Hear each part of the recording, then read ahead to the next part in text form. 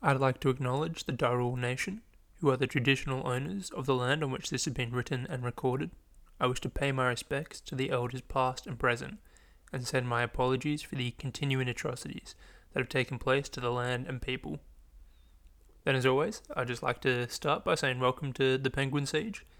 We are fighting hard to become one of the top names in the Penguin podcasting game, and as such, every listen counts, so thank you.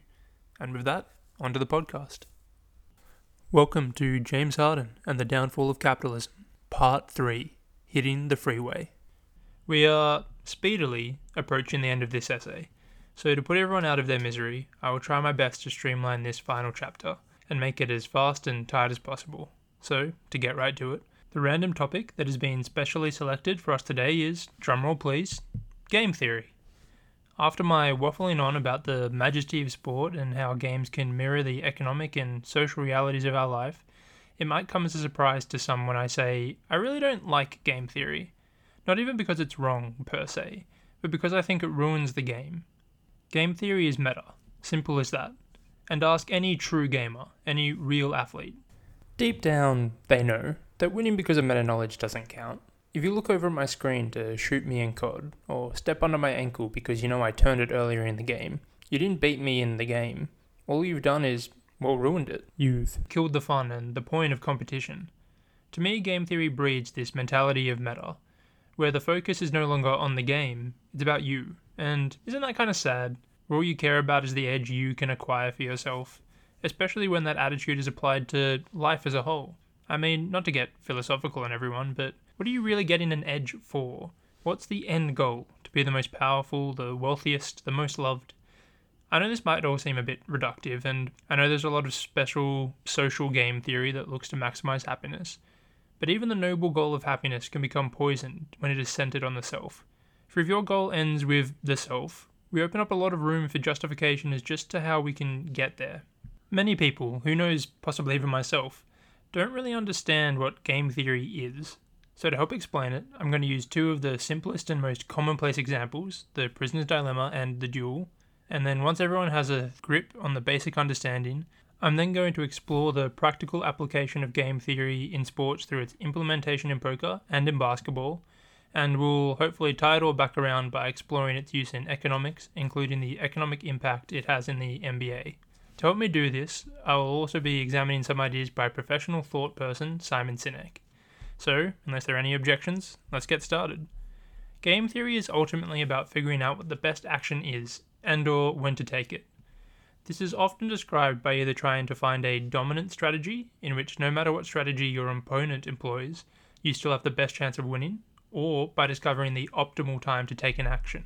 To agree with my game theory aficionados, this does have an obvious appeal to it. Being able to perform the best action is definitely, a good thing. The contention comes with, however, how do we figure out what the best action is?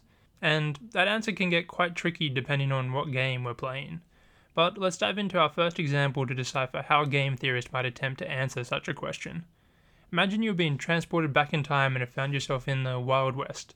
Unwittingly, you offend the barkeep and he challenges you to a duel. The rules are simple. You both take out your pistols and are given 1 round each. You then have to walk 50 paces away from each other, while an onlooker arbitrates. On their first count, you may choose to either shoot your gun and try to hit the barkeep, or take a step forward, making your next shot easier. After your decision, the keep is given the same choice. This plays out until one of you chooses to shoot. But there is a catch. If you take your shot and miss, the keep is able to walk as close to you as he wants before he shoots. Thus, the question arises, when should you shoot? Do you wait for the barkeep to shoot and hope he misses? Do you shoot early because you grew up spotlighting on a farm? Or do you get to your 50 paces and run away because this whole thing was a big misunderstanding? Alright, the third option doesn't exist. But it's an interesting question all the same, and one that a game theorist would say has a definitive answer. They would say that there is a definitive optimal count at which your chance of hitting reaches a certain threshold versus your opponent's, and that it is on this exact count that you should shoot. Personally, I would agree, and say that there is a way to step back and assess the probability of you hitting the barkeep against the probability of them hitting you, plus 1 step as you move forward. And off that you can figure out an optimum spot for you to shoot. In fact, to be honest, it doesn't really matter if I agree or not. There is quite literally an optimal point. For this exact problem, it would potentially be pretty hard and, possibly involve some complicated graphs to gauge the probabilities of my shooting versus the average ability of a human living in those times, but, it does exist. However, if you allow me to simplify the equations quickly, it becomes very easy. If we could say that everyone in the bar, including you and the barkeep, knew how good both of you were at shooting at each distance, then the equation becomes doable even for someone as simple as me. And it would go something like this. If X believes that the next turn Y will shoot, then X should shoot if the probability of X hitting is greater than the probability of Y missing after they step forward. So, shoot when Px brackets H is greater than 1 minus Py brackets H minus 1. To simplify this further, we have to add the probability of Y missing to each side, making the equation shoot when Px brackets H plus Py brackets H minus 1 is greater than 1. And there we have it. Game theory. Now all we have to do is plug in the probabilities that we assumed everyone knew, and you can figure out which step is the optimal one to shoot on. This whole exercise is a classic example of a zero-sum game, which is a fancy way of saying that the exact amount gained by one player is lost by the other. For if you win in this thought experiment, you gain 1 count of murder and your opponent loses 1 life. I hope to think that game theory can be used pretty efficiently, if not perfectly, in what I'm going to term closed zero-sum games. One of the greatest real-world examples of this is modern poker. Poker itself is a zero-sum game, basically because all the money lost by an opponent is gained by you or by another opponent, or vice versa. It is also known as an imperfect information game, as at any time you don't have all the information at the table, such as what your opponent's hand is. The most basic way that a poker player tries to counter the presence of this unknown information while maximizing their potential profit is through the use of ranges. To explain this as quickly as I can, a range is a pre-established system for how you will play the various hands you were dealt versus the other hands. For example, 7-2 offsuit would always be in your fold range, as it is the lowest cards you can get without having a chance at a straight. Pocket jacks, on the other hand, might be in both your call and raise range, which is to say maybe 25% of the time you min-raise, 45% of the time you half-pot raise, and 30% of the time you limp in. This variation in play allows you to not be predictably or easily read, and also gives options based on positioning of your opponents and their own ranges. But why do professionals bother to spend countless hours learning about complicated ranges when they could spend the time learning how to read people? Well, because, just like many things, poker is about the long game. While reading someone is important, knowing the odds of your hand will mean that no matter what the others have, you won't be leaving money on the table. Sure, anyone can run well, they can get lucky and win a few hands, but to win in the long run, you have to stay disciplined and try to play as close to game theory optimal as you can. Let me give you an example of why this is so important with one of the most controversial hands in poker. Say you have ace-king of diamonds in a game of 6, and you're on the button, which is the last one to act besides the blinds. Everyone before you has simply called. Some people strongly believe in this position you should follow suit and just limp in. They would say, look, ace-king suited is a pretty nice hand, but it's still a draw hand. You should call so that you can get as many people in the pot as possible, then try to get some action if you do hit your hand. One issue of this though is that while you might have all 6 people individually beat pre-flop, the more people you let in, the worse pot odds you get in. After all, the more people who are in the pot, the higher chance that one of those other 6 people could also hit their hand with a low pair or a straight or any combination. Plus, if you try to bet post-flop, the only people calling you will be those who hit a hand or will be on a draw that possibly beats yours. This is why others believe the best play is to raise pre-flop, and either take all the money that was already in the pot, or take your chances against pairs or lower suited connectors. But, again, let's not take my word for it. This is where game theory comes in, or more specifically, expected value. Expected value is a term that represents the amount of monetary return you could expect if you played a hand over and over again in poker. So to take our ace-king suited hand for example, I am able to simulate a game in which every player has a hand to be expected in a call range. Let's take this for example. So we have ace-king of diamonds, another player has pocket twos, one has jack and 9 suited, one has king-queen not suited, 7-6 suited, and 10-8 suited. As we can all see, or well, I can see, you're about to hear, pre-flop, our ace-king suited combo has 21% chance of winning, which is pretty good. A 1/5 chance of winning against 6 people puts you in the black. Or if you wanted to properly evaluate your EV, we could do it like this. Say the big blind is $20, and everyone has limped in.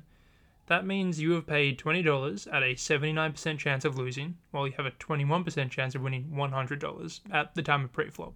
So 0.21 times 100 equals 21, and 0.79 times 20 equals 15.8. All we have to do now is minus our expected losses from our expected gains, 21 minus 15.8, leaving us with an EV of plus 5.2. Now, an expected return of $5.2 on a $20 bet is certainly a solid bet and definitely worth it. But is it the optimal play? To find out who was right, we now have to compare this EV to what we could expect if we got called on a pot raise bet. To do this, I took out a random allotment of cards that would fall into a standard pot call and applied the same formula against every reasonable combination that would call a pot raise. For those of you who might dispute my results, the hands I chose to run were all ace-king hands, ace-queen suited, ace-jack suited, ace-10 suited, king-queen suited, king-jack suited, king-10 suited, king-queen-jack suited, and all pocket pairs from pocket aces to tens. In each scenario, I assume we'd only be called by the small blind, making our bet $90 and our potential return $170. After adding up all the results, the average EV was plus 57.45. Which, to be fair to each side, more context does have to be placed when fully evaluating the positions. For one, there is a strong argument to be made that the ratio of the EV against your bet is just as important as the raw numbers, as it's kind of basic logic that the higher numbers that you're betting with, the more potential return you will have. There are also far worse situations that you can get yourself into when raising with ace-king, such as being committed against pocket aces, which have you completely dominated and will win 94% of the time. However, I do believe that the risk is well worth it, as outside of pocket aces, you're essentially always in a positive EV, even when facing a hand like pocket queens, which has a 54% chance of beating your ace-king. Thanks to the money floated in by everyone else, you are still technically up, as 0.54 times 90 minus 0.46 times 170 is still plus 29.6. However, I've also stacked the odds more than slightly in the favour of raising with ace-king by assuming that only one person will call and had them in the small blind, which maximises the amount of money in the pot, and have placed you in the perfect position for this sort of bet. So, look, alas, now I've nodded to my bias and done nothing about it, I will digress. While I personally find it interesting how efficient you can get with astute understanding of probabilities, that isn't exactly the point of this podcast. And I did say I would stay on topic, so alright, look, actually, before I do move on, I'd caution anyone about actually using this as how to play an ace-king. This was just a superficial evaluation to explain the use of game theory. There is far more advanced programs to figure out a true EV if you are genuinely interested. And look, from what I've seen of most modern poker players, they actually aren't a fan of betting with ace-king, seen as a more overvalued by like old gunslingers. But anyway, that's a conversation for Daniel Negreanu's comment section, or maybe Doug Polk after the recent heads up. But despite my oversights and analysis, what everyone should agree on is that game theory has fundamentally changed the landscape of poker and led to objectively better play. Talking about game theory promoting better play, it looks like I found a perfect time to zip back to the NBA and James Harden. Yes, he still exists, and the sneaky bastard has wriggled his way back into my talk. Poker might be the most rife example of game theory in sport, but it has certainly managed to push its way into the NBA as well. There is contention about where true game theory first crept into the league. You could argue team like Steve Nash's 7-second or less Suns pushed the analytical approach to the game, or perhaps it crashed through with the infamous 76ers process. But whatever its humble beginnings may be, for this essay I'll be focusing on the current crown jewel of NBA analytics, the Bucks. What, were you expecting someone else? Maybe like James Harden? No. The Bucks are the crown jewel of the modern NBA. Through a miraculous story surging to the top of the NBA on the back of a three-throw getting stud and three-point shooting cast. In the 17-18 season, the Bucks were a meddling team with a slightly disappointing 44-38 season record. But on the back of the bursting star Giannis, they were still able to make the playoffs and push the eventual conference finalist Celtics. However, they couldn't get through them, as when the playoffs came around, the Celtics were able to limit Giannis, closing his driving lanes and halting both his transition scoring and playmaking. Despite a great series from Mr. You Don't Pay Me to Play Defense Jabari Parker, we could all see the Bucks were missing something. Well, enter Mike Budenholzer, the team-centric ex-Atlanta coach who focused on transition and threes. Just 2 years later, and they've already become the undisputed best regular season in the team, with last year having an outstanding 56-17 record on one of the highest point differentials in the history of the NBA. Do we really think that it is just coincidence that this all happened after their 3-point rate skyrocketed?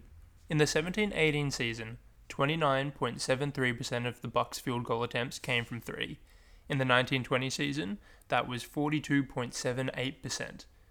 Only issue with making a direct correlation is that in the 17-18 season, the Bucks were the 9th team in offensive rating. In the 19-20 season, they were 8th. So what did all the 3-point shooting do? Well, I'd argue it helped their defense. It tricked other teams into a fast-paced 3-point shootout, in which they try to match the Bucks shot for shot. The issue with this strategy? That the Bucks just so happen to have the greatest at-rim finisher and 3-throw drawer in the league. Thus, meaning that if you enter a 3-point and layup competition with them, Giannis is going to stealth kill you with dunks and 3-throws. This dichotomy, and their great interior defense, is why for 2 years the Bucks have been at the top of the league in allowing 3-pointers defensively, and have also by far been the number 1 rated defense. But let's not completely strawman this. People are probably right to have objections. Allowing lots of threes and playing at a fast pace doesn't directly mean that you should have a good defense in the league. It can account for the point differential, but come on, threes are still worth more than twos. Surely there is far more to this defensive system that I am stating. Well, yes. You are right to think that the Bucks system is a bit more complicated than tall man stand in front of basket, let stupid people shoot from far away. However, as much as 3s over 2s is a fun mantra, it has less to do with the modern success than you might think. In my own personal basketball opinion, I do believe that the threat of 3s is crucial to allowing strong offense to flow into space. However, the critical part of that is threat. I went through the last 8 years of data comparing every team's record, offensive rating, and 3-point rate attempt. And as far as I could assess, there was no significant correlation between the latter and first 2 categories. Now, if anyone wants to take the man hours to go through and do all that, or come up with an algorithm to go through and do that, then bravo. I shall concede the point with dignity. But until then, the fact is that the highest metric for a good team, just like the Bucks, is a good defense. My high school coach would be so proud to hear that. Defense truly does win championships. But before I move on, let's not forget the other side of that adage. Offense sells tickets. This is where James Harden does truly come back into our conversation. Because unfortunately for him, offense isn't selling those tickets anymore. Over the 1920 season, ratings across the NBA was down 8.55%, and viewership was down 9.36%. This wouldn't be such a big issue if it wasn't an extended trend. The average ratings for the NBA in the US peaked in 2011-12, the year LeBron made his monumental, ground-shaking decision to go to Miami, and of course the last year that Harden was in Oklahoma. But ever since then, the ratings have been on a slow trend down, and a trend that isn't becoming so slow anymore. During the most recent playoffs, the average television audience was down 36.94%. Now, there could be many factors for this, going against other sports like the NHL, viewers frustrated by the Black Lives Matter demonstrations, the odd circumstance of the bubble, 2 of the Heat's starting 5 getting injured in the first game of the finals, Curry and the Warriors just not being there, and the changing style of the game are all factors. While I think it's unquestionable that all of these factors did play a part in the recent drops, the total trend has come to a point where we have to start looking at the increased 3-point rate as to why people aren't tuning in over more as a whole.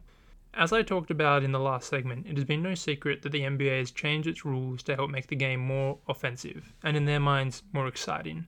However, I think they have missed what made such amazing offensive feats so spectacular: the defense. It may not be the most efficient play, but it's exhilarating to watch Iverson dive at the basket, throwing up an off-balance overhead floater above 2 people who are a foot taller than him. It may not produce as many points per possessions, but it's inspiring to see Kobe dissect tough physical defense through splendid footwork, positioning, and, look, when all else fails, an athletic fadeaway.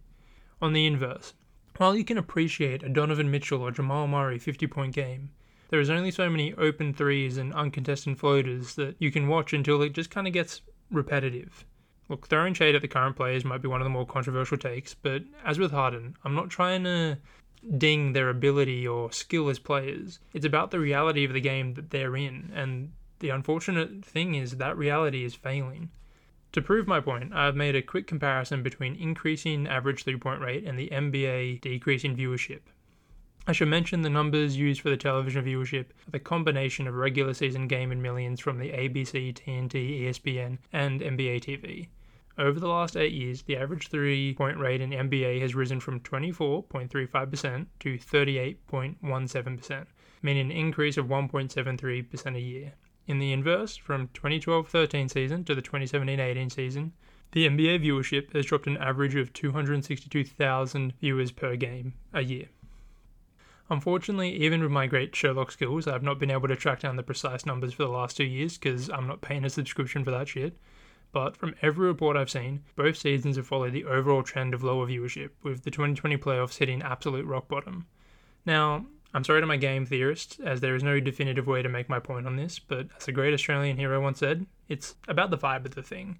I personally feel, and from numerous tweets, Reddit posts, and conversations, I've accrued the sense that people are frustrated with the constant threes, flopping, and fast-paced shots. The game feels more like an algorithm than it does a sport or artwork, the winner being chosen by the fate of the rim as opposed to the skill of the better team. Again, perhaps this all ties into my own romantic view of sport and philosophy, but it makes me ponder why we so strongly value freedom if we're going to use it to regress to the same strategy. The game is at its best when every outing is an exploration, a diverse tapestry that could take us in any direction at any time. But if I can sit down and watch game after game, knowing every shot that the teams want to get and how they're going to try to get it, then what's the point in watching? It is just expecting a coin flip at that point to see if the corner three goes in or not. This isn't some comparison to the 80s either. I'm not trying to bring back the bad boys or grinded out Knicks. This is the last 8 years, and it's in that stretch that the game has fundamentally changed. Each year might have been just a small increment, but the difference between having 24% of your shots being threes and 38 is immense. So immense that back in the 2012-13 season, not a single team was over the average attempt rate we see today. Heck, back in the 2015-16 season, no team was over the average we see today, and that was prime Golden State. The unfortunate truth is that repetition is boring. It diminishes the dazzling effects of skill and makes the games mundane, which is why the Rockets are such a hated team.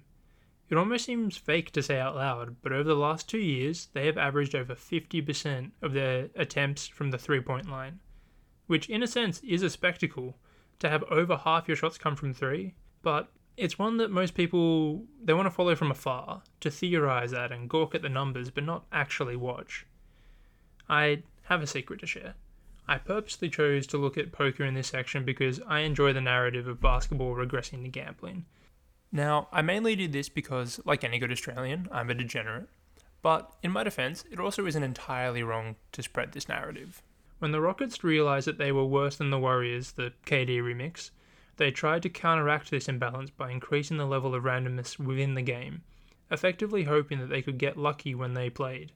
Well, 27 missed threes in a row later, and that didn't exactly work out for a championship. However, they did manage to build a regular season beast. This was because, and what most teams seem to have not realized, the Rockets were able to stabilize their offense with James Harden ISOs, meaning that no matter what happens in the game, they have a base level of offensive efficiency that is usually higher than the other teams. I haven't done as much analytical research as the Rockets front office has, but personally I think the addition of randomness doesn't fit the NBA playoff format. This is because the playoffs consist of 4 individually contained rounds, so over a season your odds may balance out.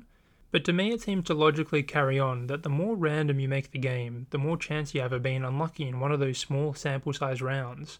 And that is not even to mention the inefficiencies with the extreme small ball lineups.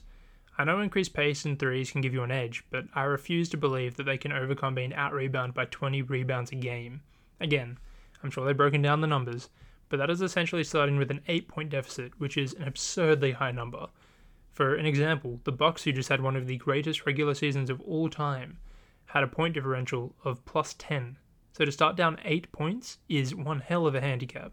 Plus, as someone who has essentially stolen the Rockets' method by plugging Giannis in as a three-throw-getting stabilizer, I'm counting the Bucks as another prime example for why this style of play doesn't work perfectly in the playoffs. One other point I would like to make while we're on the topic of threes ruining the game is how stupid it makes some of these games seem. The fast-paced three-point revolution has allowed for some of the craziest comebacks to happen in the history of the NBA, such as Toronto's 30-point comeback in the second half against the Mavs last year, or the Kings' 37-point comeback against the Nets 2 years ago. These are made possible due to the increased fluctuation of points and scoring potential, which are introduced by the increased pace and the increased threes. And what I find incredible is that teams and players seem to stick with this jacking up threes mentality even when it isn't working, or when you need to conserve a lead. So sure, in the long run and over a season your average may increase, but in a 5-minute stretch needing to conserve a 4-point lead, throwing up shots when you're cold is not a good option. But, okay, let me give you a concrete example of what I'm talking about. I was watching a Portland vs Chicago game the other day, on the 6th of January 2021, if anyone wants to check it. In it, Portland came out blistering hot, put up a bunch of threes and ended up the first quarter up by 18 points. They then kept playing alright through the opening of the second quarter and got up 47-27. From this 20-point lead, the Portland Trailblazers, who had just scored 37 points in the opening quarter, proceeded to not score a single point for 5 minutes and 53 seconds, allowing the Bulls to slowly crawl their way back into the game and make it a 7-point game. Now, I don't know how their coach wasn't losing his mind, because it is literally inexcusable for a professional organisation to not score a point for 6 minutes. But clearly he didn't talk to them much or care about it, because here's the kicker. They still ended up the quarter up by 9, kept leading throughout the rest of the game, until the 6:36 mark of the fourth quarter, where they completely collapsed again. So to give you a prime example of the absurdity I'm talking about, here is every Portland possession over the last 7 minutes of that game. McCollum turnover. Lillard missed 3. McCollum made 3. McCollum missed 3. Anthony made 3. Lillard missed 3. McCollum missed 3. Covington missed 3. Covington missed 3. McCollum missed 3. Lillard fouled on a 3-point attempt. Covington missed 3. Lillard fouled because he fell down and the defender ran over him. Lillard made 3. Anthony missed 3. And that was the game. 1 turnover, 12 3-point attempts, and 2 trips to the line, either because they were shooting a 3 or because someone accidentally fell over. And that, my dear kidlets, is how you let a superior team lose to the Chicago Bulls despite being up by 20 points. With the real issue in this entire sequence is that no one seems to notice it is an issue. Beyond aesthetics, it literally isn't smart basketball, yet we have teams doing it every day, even in top situations with the best coaches, i.e. the Celtics' fourth quarter collapse in Game 6 against Miami. In fact, just because I have my blood boiling, let's run through their last 7 minutes, which, to remind everyone, started at 96 all. Walker made 1 out of 2 free throws. Tatum made 3. Tatum missed 3. Tatum made layup. Walker missed 3. Tatum turnover. Walker missed 3. Tatum missed 3. Smart missed 3. Tatum missed a technical 3 throw. Brown missed 3. Brown missed layup. Walker turnover. Now, at this point, there's 2:30 left and Miami is already up by 14, so the game is over, so I'll stop here.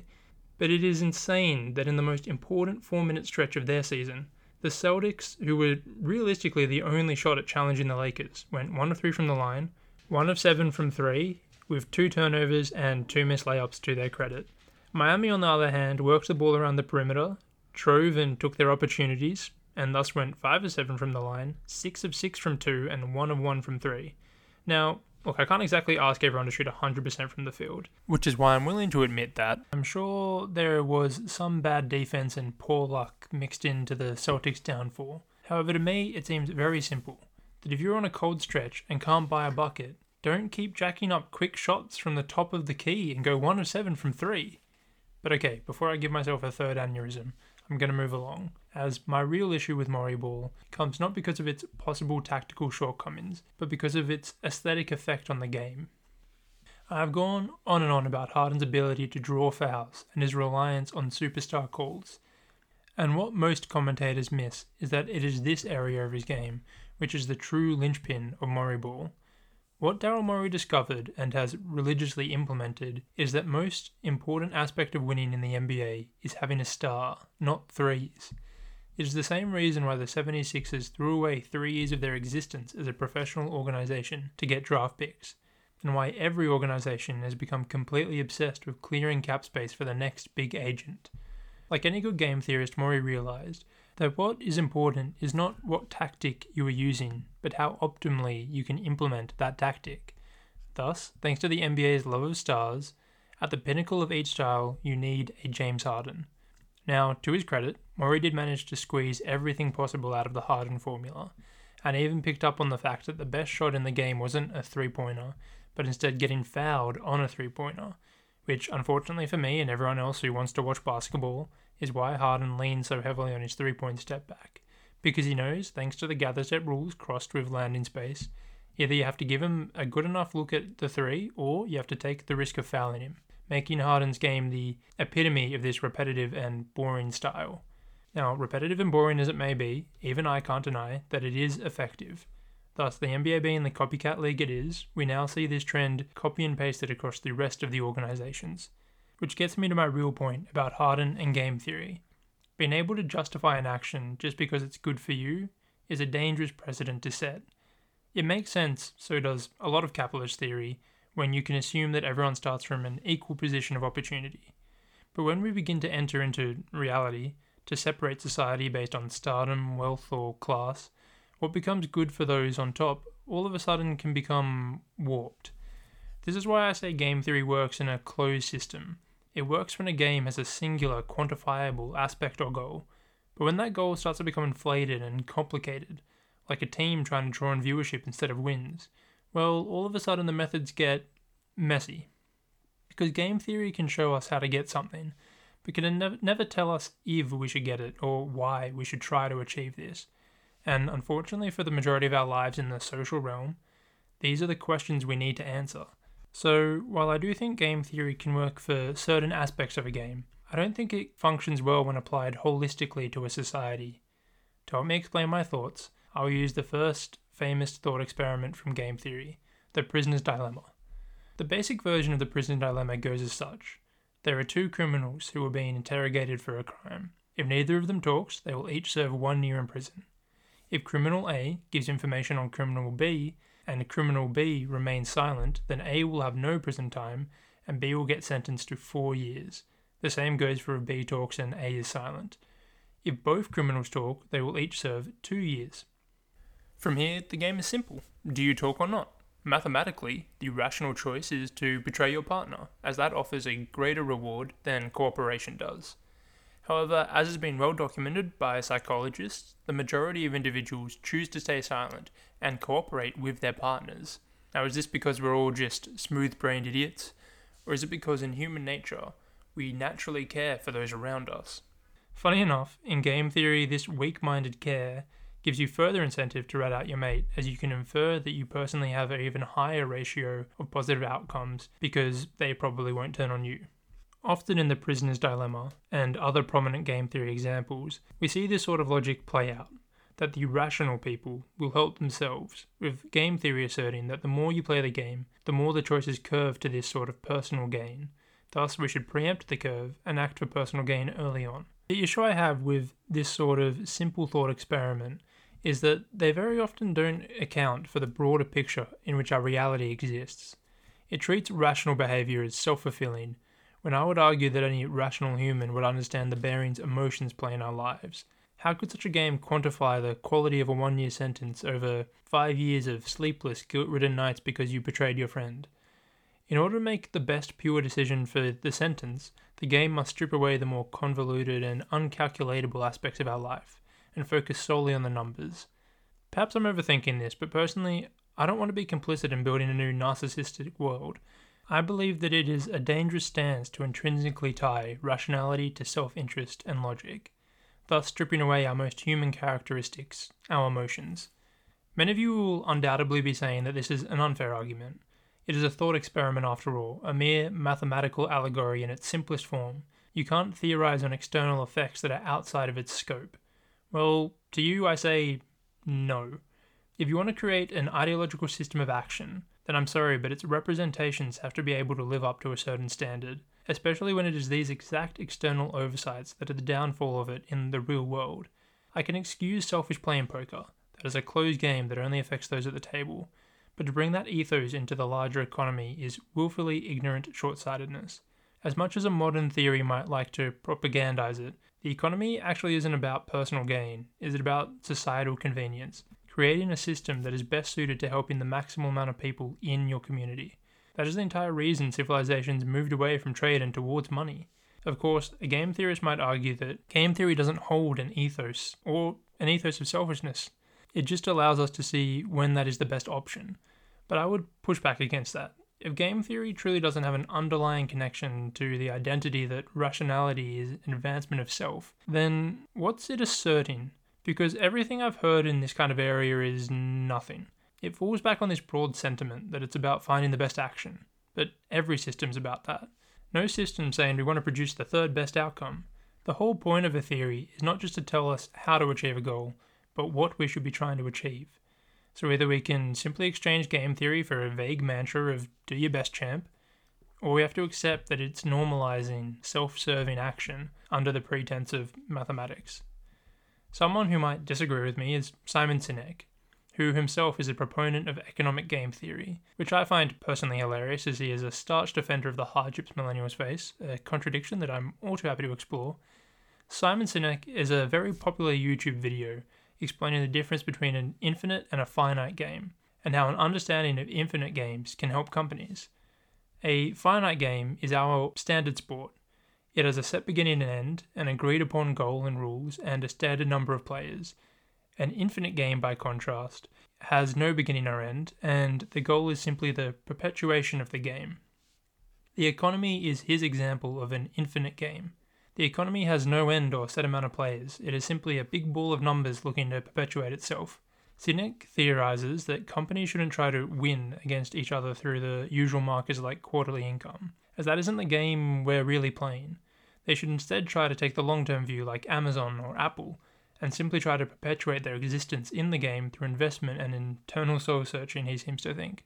I have to admit, he does put a rather romantic spin on the whole thing, talking glowingly about their search for internal improvement and community growth. The issue is that this isn't really how realities work. Companies don't move beyond competition because they feel warm and fuzzy within themselves. They do it through aggressive expansion and investment into intellectual or physical property, up to the stage at which they can monopolize or more likely duopolize the market. Either or is very dangerous and not something which should be asked for, especially when the underlying reward for success is, again, personal gain. Look, I'm no capitalist, but ignoring competition in business sounds like a recipe for poor innovation and motivation at best, and acceptance of tyrannical capital at worst. This is honestly why, while the idea of democracy usually has its ideological ties to politics, I'd argue the ability to have democratic control over our commercial life is just as important. So, I'm sorry, Simon, but for me to go to bed and think how Apple's executives are spending their days arguing over how to best help teachers, well, I'd have to already be dreaming. And this isn't baseless skepticism. Look at the companies who we could example as playing the infinite game. Amazon, Apple, Nike, McDonald's, Disney, News Corp, Facebook, Coca-Cola, Telstra. Seeing anything in common? I'll give you a hint. It isn't their shared love of rainbows. To make my point for me, let's bring in Simon. Say, what is one of the biggest problems that is facing our younger generation? Quote, "We have no age restrictions on this dopamine-producing device called social media or cell phones. It's the equivalent of throwing open the liquor cabinet and telling our young adolescents, I know this is a stressful time, try the vodka." End quote. Really? That's fascinating. Any other major challenges that you think hinder the next generation? Quote, "Our younger generation isn't learning the coping skills and coping mechanisms to turn to another human being when they're struggling or stressed. They are trying to turn to social media or their cell phones." End quote. Couldn't agree more, Simon. But what about outside of technology? Well, it's kind of a connection, but I'd say impatience. Quote, "They grew up in a world of constant gratification. You want to buy something, you go on Amazon. It shows up the next day. You want to watch a movie? You don't check movie times. You just log on and download it whenever you want to watch it. Heck, you want to go on a date? You didn't have to be like, hey, you just have to swipe right and you go on a date." So we have an insecure generation that doesn't have coping mechanisms, that wants everything resolved and resolved now. End quote. Well, you're right, Simon. That seems like quite an issue. Surely that's the worst of it, though. Quote, "The most egregious is environment. We're now taking this wonderful, smart, idealistic, ambitious, hard-working, good group of people that were dealt a bad hand, and we're putting them in a corporate environment that do not care about them as human beings." End quote.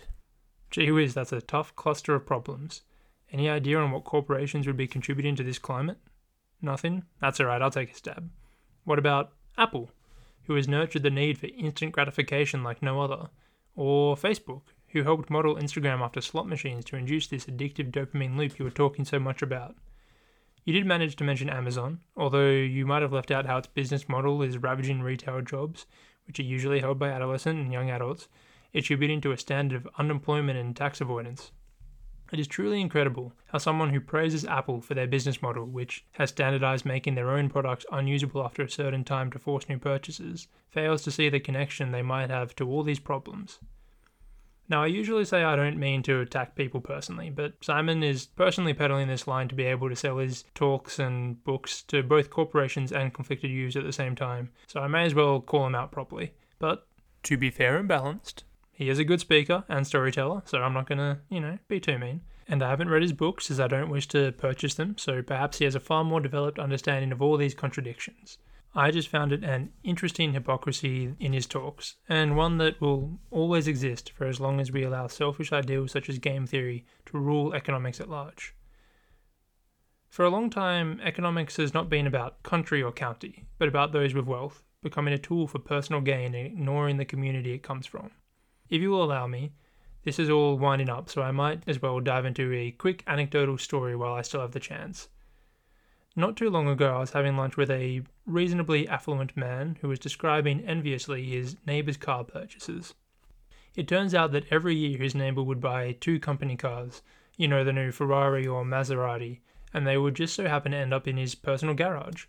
He was laughing about how it was a great way to lower the company's income and avoid the higher tax bracket. I believe it jumps at $22 million in Australia. The only waste, of course, was that the man lived just 5 minutes away from his office, so he didn't even drive the cars. But apparently they look great in his garage, so it did balance out. Maybe this is simple selfishness, pride and lust that will always exist. But to me it reeks of game theory. It's figuring out the small edge you can gain, so that just like in poker, or in any Instagram algorithm, you can accrue as much money as possible in the long run. The issue is, winning doesn't just affect you. You gaining that small edge takes $1 million out of the government budget. Maybe that $1 million could have set up a rural school, got new medical equipment, or fixed a road. Look, maybe it would have helped bail out a mining company or pay off military weapons. I'm not saying the government's choices are perfect, but I'd like the option. The lunch reminded me of a small thought experiment by contemporary philosopher Peter Singer. In it, Singer describes a relatively mundane circumstance. Maybe you're a big sneakerhead and you've just bought the new Air Jordans. You're feeling a little spicy today, so you decide you want to break them in and show them off on your favourite local walk. Heading down to the bay, you strut out your fresh kicks and plenty of envious onlookers look on. However, halfway through your walk, you see a young child drowning in the water. You don't have enough time to take your shoes off. You have to act right now. And so, Singer's question arises. Do you let the kid drown, or do you destroy your new shoes? The common answer is, yes, you would jump in and save the drowning child's life at the cost of your shoes. If this is your answer, Singer then poses the question.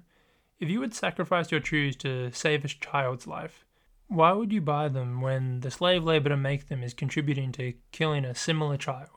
Or it doesn't have to be that extreme. Maybe they are made ethically. But shouldn't you spend that $300 to help save a child suffering from dehydration in another country? The experiment is used to explore how once something is outside of our sight and outside of our mind, we tend to stop viewing it as a problem or something we can help with. Suddenly it's an exterior problem completely out of our world. And so we can normalise and rationalise our actions as though we're doing the right thing. I worry that divisions of wealth can create the same effect in our own communities. Once you stop viewing the daily plights, it is natural to forget how your contributions can help them. Or, to put it in the world of the story, once you reach a certain level of wealth, you would no longer be walking on the public strip to show off your shoes. Your favourite area isn't the bay, it's your private lake or around your car collection. And you can walk down there for as long as you want, but you'll never see that child drown. A few years ago, in 2013, during what might have been the worst draft night in the modern NBA era, there was a not-so-small trade between the Boston Celtics and Brooklyn Nets. The new Nets owner was desperate to make a splash in the playoffs, and so, like all good capitalists we've seen throughout this podcast, he sold out their future for a short-term push at the championship. And I do have to say, I know this is a random jump again, but this truly is the last one, so try to bear with me. The desperate move brought in a past his prime Paul Pierce, a very past his prime Kevin Garnett, and a soon-to-be traded Jason Terry. In return, the Celtics got a nearly out of the league Gerald Wallace, some other role players, plus what I'm sure every true NBA fan will remember, 3 unprotected first-round picks. Now, I'm not bringing this up to throw salt in the wound of the Nets. We all know about the injury woes of Deron Williams and the aging of Joe Johnson, which caused the collapse of the Nets' core unit, and let Boston use those picks to acquire Jason Tatum and Jaylen Brown, building one of the brightest futures in the league. Now, instead I bring it up to talk about one of those long-lost role players, Keith Bogans. You see, at the age of 33, Keith was on his way out of the league. After 4 straight seasons of having a single-digit PER, It wasn't looking too good for our man to get another contract. But then, word came down the grapevine that Brooklyn needed a trade. So what, I'm sure you're asking? Boston wouldn't want an old, probably out of the league Keith Bogans? Well, while that is true, for anyone who astutely pays attention to the CBA, you will know that if a team is over the tax level of the salary cap, then more or less you cannot bring in players who have a higher salary than those going out. Thus, why our soon-to-be out-of-the-league Keith Bogans was gifted a $5.3 million a year salary. In fact, fun fact for everyone, a player who has to have a multi-year contract for a team to be able to sell his bird rights in a trade. So he technically got a 3-year $16 million deal, but the last two weren't guaranteed. Skirting the trade rules aside, I bring this up because this sort of transaction is a prime example of how out of touch the NBA is with reality. The owners have become so detached and absorbed in the world of the league that they can thoughtlessly throw around a $5.3 million salary just because they're stuck on a technicality. Keith Bogans quite literally won the lottery because he was there. And while I'm sure it was good for him in the long run, I mean it was the biggest contract he ever received, this is someone who had previously earned $14 million over his 9-year career. Plus, from the 2 reasonably in-depth interviews I could find with him, it turns out he didn't even really enjoy his year. Even though he had a $5.3 million contract, Keith Bogans hated it because he's a professional basketball player. He wanted to play, and he just never got on the court. He had to pointlessly travel for a year. I mean, look, he was traveling in private jets to 5-star hotels, so Crimea River, but he had a year of his life wasted, worn away, because, well, I mean, it's $5.3 million. He had to say yes. So, I guess what I'm saying is, could you imagine how much of a difference that money could have made to someone else's life? What if the Nets had gone down to one of their ticket workers or retail workers and just changed their life forever? What if they used that money to help pay for good clothes or, I don't know, even housing for the countless of homeless who live around Brooklyn? Because heck, that doesn't have to change one person's life. That can change 10 people's lives, 1,000 people's lives. I mean, $5,000 would change my life. And I'm sure it would change a lot of people who might be listening to this. And that's a tough pill to swallow when you think that the NBA is littered with stories like this, with money thrown around and wasted because rich people want to spend it on their pet projects. Now look, if I was good at this, I could probably find a way to tie this all back to the current GameStop news story, but alas, I'm just a simple ape on my way to the moon. So, I don't know. I guess the tie-in is that whatever avenue we take, the parallels between sport and life are open for us all to see. I mean, heck, at the end of the day, just like life, the NBA is controlled by 22 billionaires, man. This is why I called sport a mirror. Sport isn't like most forms of art. Art is used to push a personal opinion or agenda, to challenge society and instigate change. Hell, this whole thing may not be capital A art, but I'm sure most of you can tell that I have a particular brand of political centricism that I'm trying to push. Unlike art though, sport is pure. Its performers are just like us, people navigating their lives, searching for success and purpose, and as such their dreams and hopes represent ours. So before I leave, I'd like to take a minute and share mine. The big elephant in the room, which I've sort of ignored, is NBA salaries. At the very beginning of this saga, I gawked at the $1 million salaries held down by university chancellors, and brushed off the fact that someone like James Harden is on a $38 million a year salary right now.